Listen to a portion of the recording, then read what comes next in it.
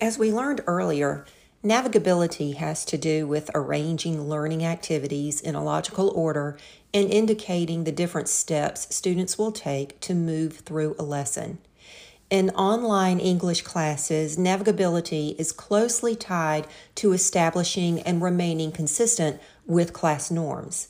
Because students don't have immediate, consistent access to you, it's important that you design and implement the class so that students know what to expect.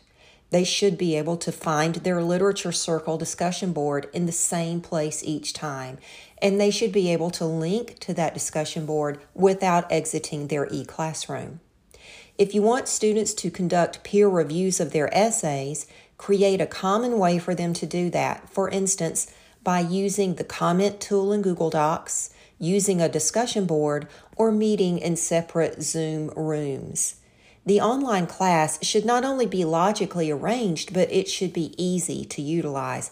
As much as you can, embed videos into your e-classroom, incorporate third-party tools such as Google Docs into your e-classroom, and link students to Zoom or Google Meet directly from that e-classroom.